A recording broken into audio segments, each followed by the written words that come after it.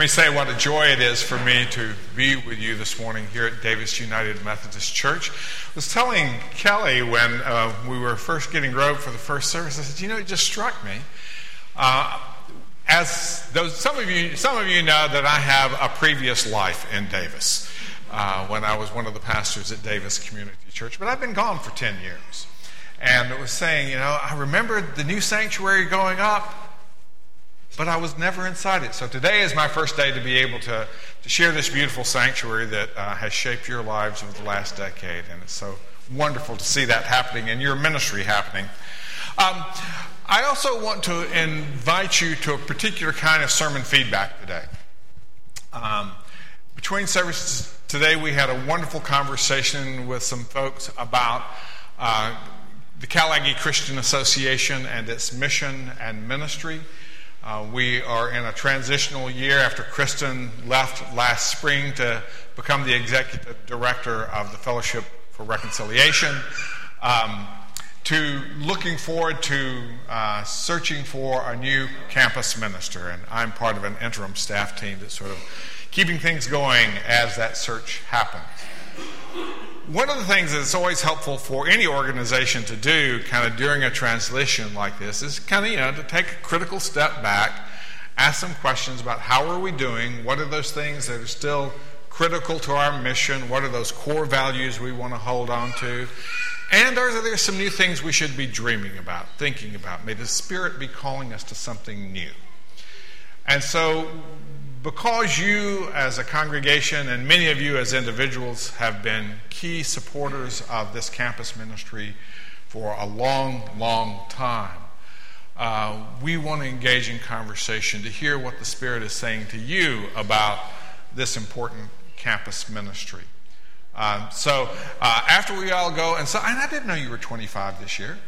After we celebrate Kelly's birthday for a little bit, we want to invite those of you who would like to join me and some of the members of the CA board who are here today in the Walker room, just for some open-ended conversation. We'd like to hear whatever's on your heart and mind. We'll sort of frame that and then let it go.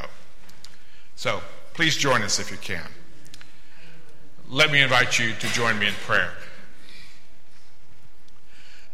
Loving God, still now all within us that might distract us, so that these words of sermon as well as the words of Scripture may by the power of your Holy Spirit become your living word in our hearts. In Christ's name we pray. Amen.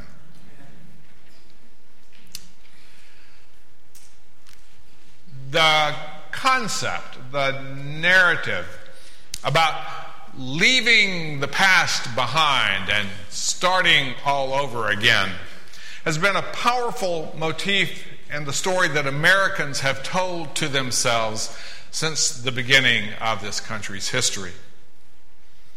From the Puritans of Massachusetts Bay Colony to Roger Williams in Rhode Island to the Wesley Brothers in the southern colonies, one of the primary motivations for those first Anglos who came to America was to get away from old, corrupt Europe and have a chance to start all over in what they thought was this pristine, this unoccupied new world.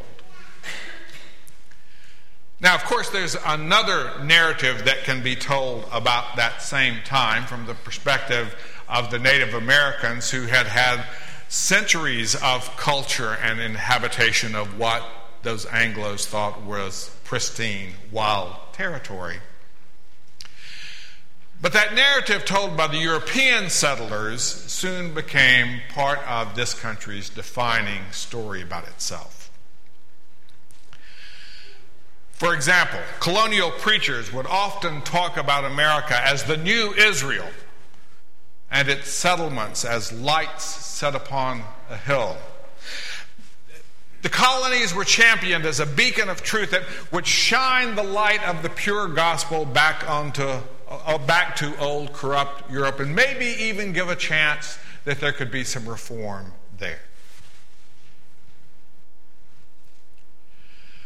However, as time went on, this narrative about leaving your old self behind and reinventing yourself slipped out of the proprietary hands of Puritan pastors and became part of the public folklore that we tell about ourselves. It helped to fund the idea of the concept of manifest destiny, this sense that those colonists were meant to sort of sweep across the face of the American continent and make it all part of the United States. And Horace Greeley's charge that was a part of that movement, "Go west, young man, go west," was not simply an invitation to a new generation of Americans to go settle and conquer those wild lands to the west, though it was at least that. It was also an invitation to young people locked in poverty in cities on the east coast of America to head westward to find adventure, to become rich, and to invent a whole new plot line for the story of their life. Actually, it's been the temptation for every succeeding generation of Americans to leave the house of their parents, to leave the town in which they grew up, to move to another part of the country, to have the opportunity to define themselves in ways that are not so determined by their family of origin or the location of their birth. In fact, whether they're conscious of it or not, that's one of the major explorations that students on the UCD campus are engaged in all the time. Who am I? How am I different from my parents? What of their values do I want to hold on to? What new values do I want to invite in my life? And we shouldn't be surprised that happens. It happens in all colleges, but that it might happen in a particular way at a University of California conference or campus, because for the last 50 years at least, there's been this kind of widespread sense that California is that place you go to reinvent yourself.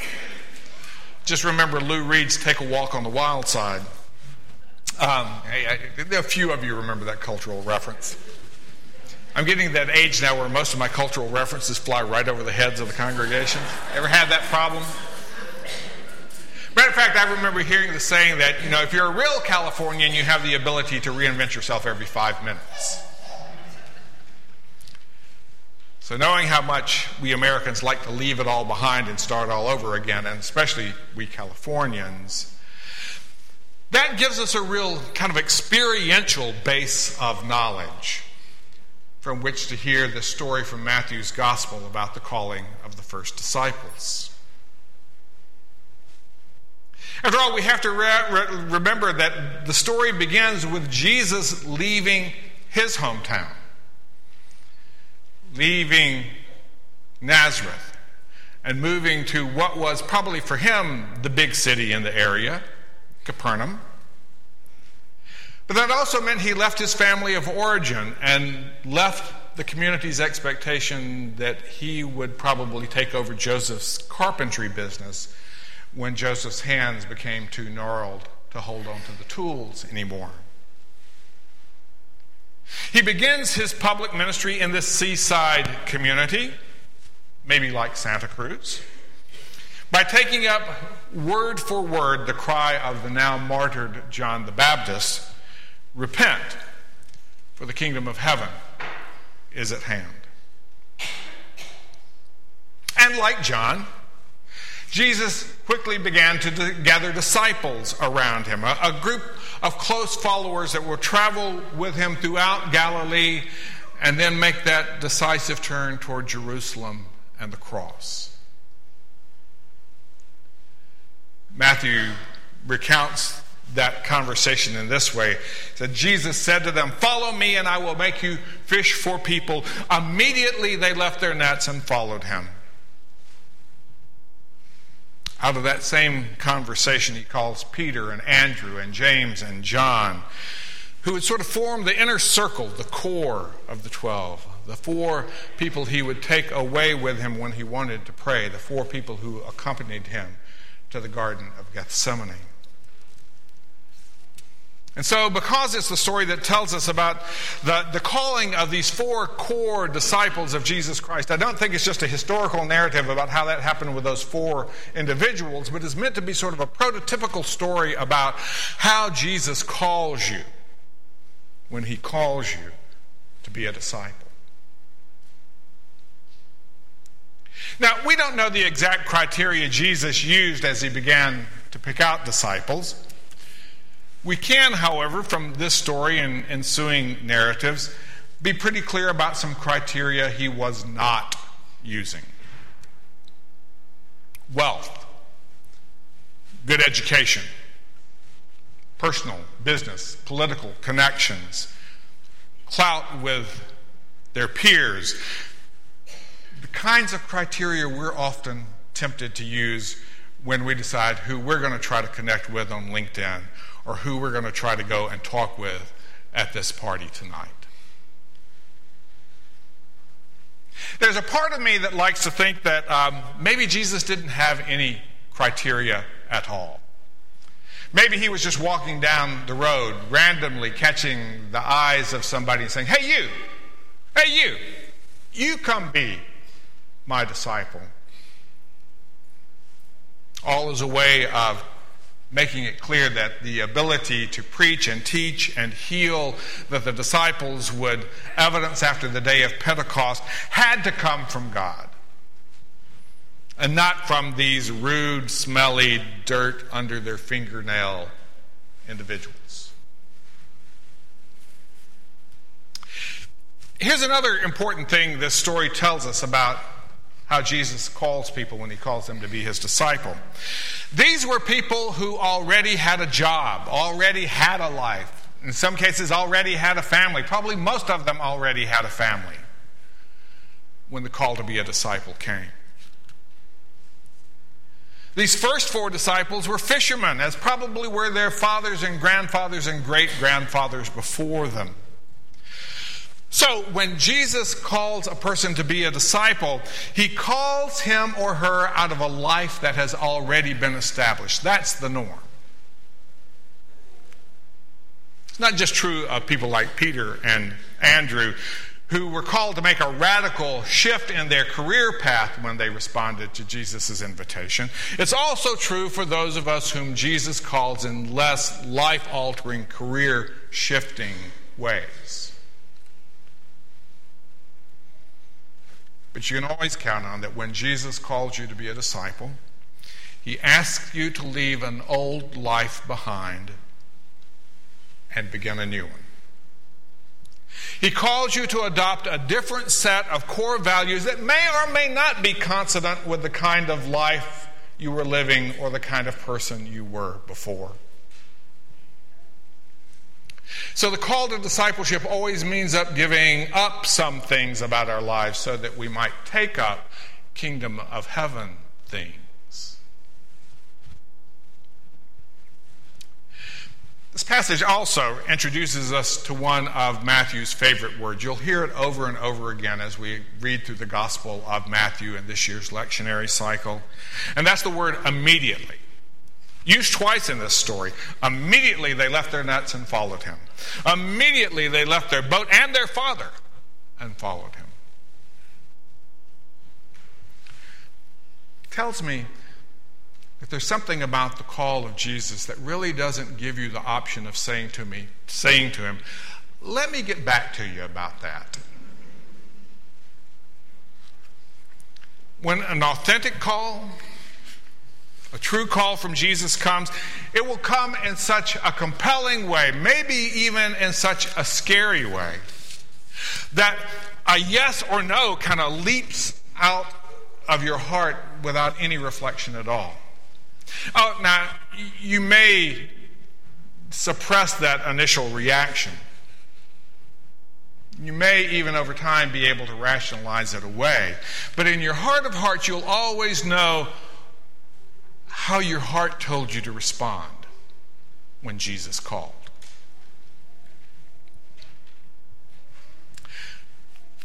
My guess is that there's some of us here, maybe even most of us here today, who at some point in our lives heard a real call from Jesus, and in our heart of hearts we wanted to say yes, but for a whole host of reasons, and some of them actually pretty good ones, ended up saying no instead.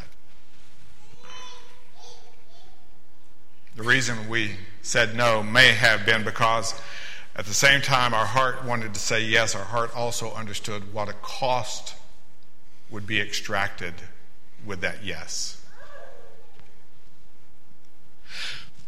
This passage tells us that John and James left their father behind as well as their boats, their livelihood, everything they'd known about life when they said yes to Jesus. We know from another story where Jesus heals the fever of Peter's mother-in-law. Okay, Peter was married and left a family behind, maybe a wife and probably children, who in first century Palestine really had no way to make a living if they didn't have a man in the household, a wage earner, left them behind to say yes to Jesus. So if this story is meant to be prototypical for all of us who are Jesus' followers, then it should make it clear that saying yes to Jesus often requires something hard of us.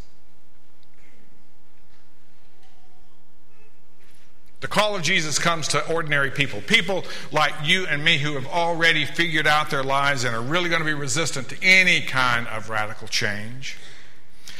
And when it comes, that call demands an immediate response, and in the moment, yes, that acknowledges the truth of the call and that everything will be different from now on.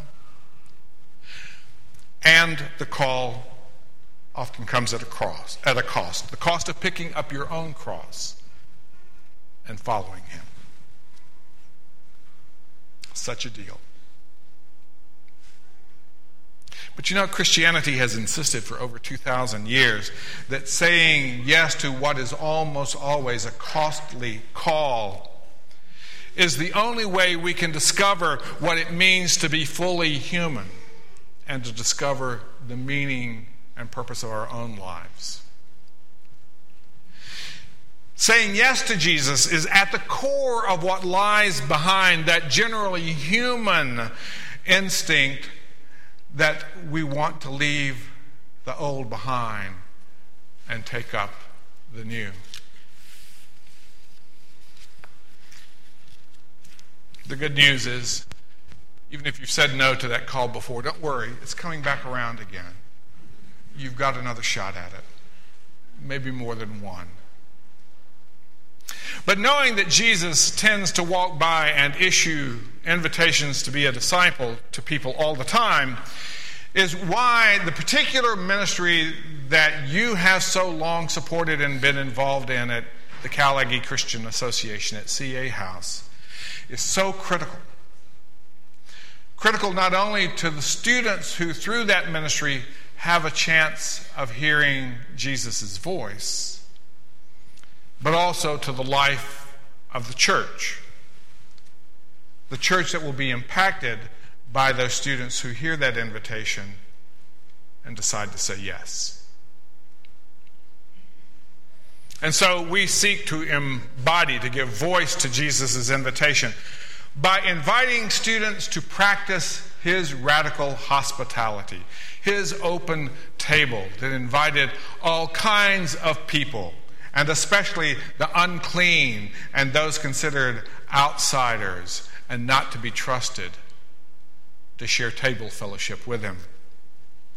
We help give voice to Jesus' call by sharing with the students how the Christian faith uniquely equips them to live in a multicultural and multi-faith world in a way that helps them be respectful of those journeys of other traditions, but to grow in their own faith at the very same time. And to learn how to work for peace and justice with all kinds of people from all sorts of religious traditions. We give voice to that call by asking them to consider, to respond to Jesus' call during this particular moment in their lives when developmentally they have now stepped out of their families and they're asking all those developmental questions about who am I and how am I different from my parents and what are my deepest values and what do I most deeply believe and what does this faith thing have to do with that whole struggle. When they're wrestling with issues of identity and relationship and community and peace and justice and hope. We give voice to that invitation by inviting them to hear how the gospel of the narrative intertwines with and gives deeper meaning to the narratives of power and knowledge and success that they are privileged to hear by being students at one of this country's premier public universities. And while that ministry is important and while that is a key time to open people's ears to be listening for the voice of Jesus, it's not the only time he will call those students' names. It's not the only time you had a chance to hear that call. A deeper reading of the whole sweep of the gospel narrative makes it clear that Jesus is always walking by whatever is our personal Sea of Galilee. He is forever strolling by your boat, your desk, your cubicle, your kitchen, your classroom. When he stops, catches your eyes with what must have been an intently riveting gaze and says to you, "Stop. Follow me." How will you respond when you hear that voice? Amen.